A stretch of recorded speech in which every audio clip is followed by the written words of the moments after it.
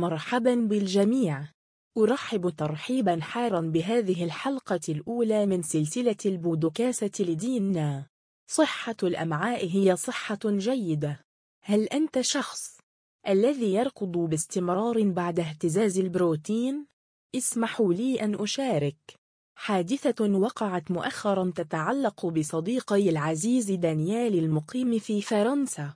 دانيال يبلغ من العمر 40 عاما، شغوفا ببناء العضلات الخالية من الدهون. إنه يذهب إلى صالة الألعاب الرياضية 5 أيام في الأسبوع، وكان يتبع نصيحة مدرب اللياقة البدنية. دينيا لقد كان يستهلك الكثير من البروتين، والعضلات ذات الرأسين والرباعية جيدة الشكل على جسم دانيال هي شهادة على جهوده الجادة. ومع ذلك اتصل بي دانيال في ذلك اليوم لأشارككم مشكلة مؤلمة ومحرجة للغاية كان يعاني منها لبعض الوقت الآن. لقد كان بانتظام يعاني من مشكلة انتفاخ في المعدة، الغاز المتراكم في معدته، كثيرا ما يجد طريقه للخروج مرات عديدة في البيئات الاجتماعية. تسبب لدانيال في إحراج اجتماعي هائل.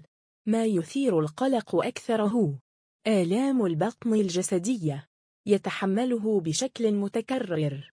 لقد وجد دانيال في حيرة من أمره عندما اتصل بي. لقد شعر بحق أنه كان يفعل كل شيء بشكل صحيح، قدر كاف من التمارين مع نظام تناول البروتين. إذن من هو الجاني الحقيقي؟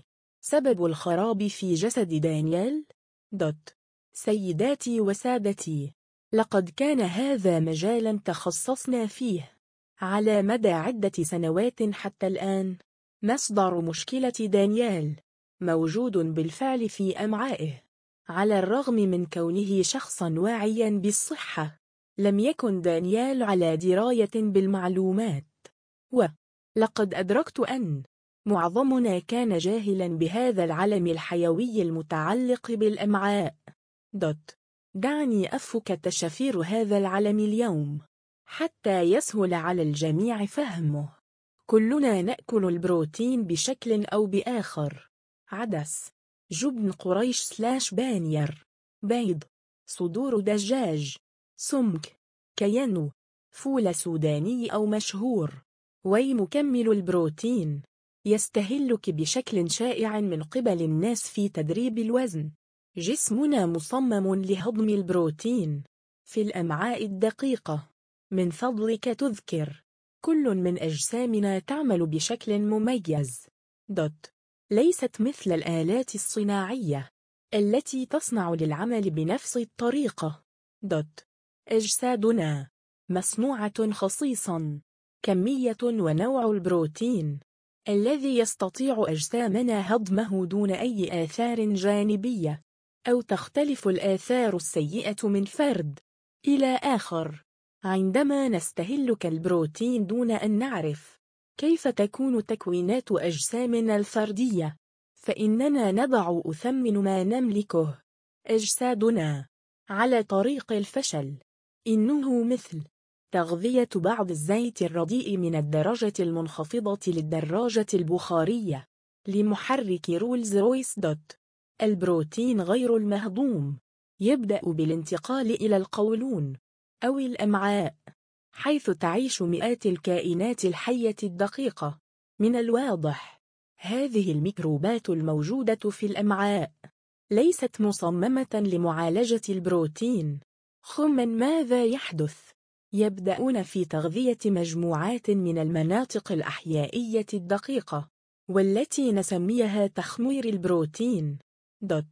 يبدأ هؤلاء المخمرون في تناول البروتين، ويبدأون في إطلاق الأمونيا، غاز سام يبدأ في إتلاف بطانة الأمعاء، يضر أنفسنا بشكل أساسي وأحيانا بشكل دائم.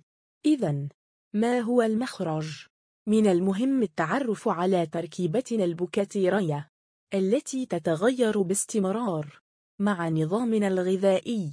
نوع النظام الغذائي الغربي: نعتمد سواء كان ذلك الكيتوزيه، نسبة عالية من البروتين، النظام الغذائي منخفض الألياف يغير تكوين البكتيريا لدينا، ويؤثر على البروتين الذي يقوم بعملية التمثيل الغذائي للبكتيريا. الاستهلاك العالي للبروتين ينتج بشكل عام مستقلبات ضارة التي تطلق السموم مثل الأمونيا وتؤثر بشكل مباشر على جهاز المناعة لدينا وتسبب التهاب.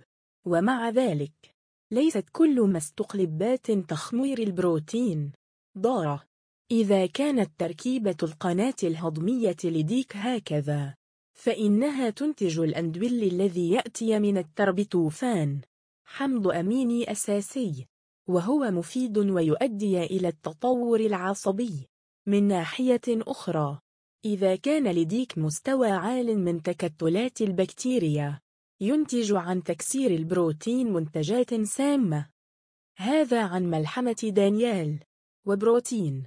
في البودكاست التالي سأتحدث عن كيف أن سالي، مديرة عاملة تبلغ من العمر 32 عاما وأم شغوفة لطفلين جميلين، اكتشفت شيئا آخر، ورق شائع للغاية الخضر التي كانت تدمر صحتها. أضمن لك ذلك. سوف تتفاجأ حقا عندما أكشف عن أي نوع من الخضروات الورقية. كانت للأسف الجهل يكلف المال في الأمور المتعلقة بالصحة. من فضلك انضم إلينا في الحلقة القادمة من صحة الأمعاء هي صحة جيدة. التوقيع الآن سوشانت من جنفية ليتكاس. شكرا، وسيو جميع قريبا.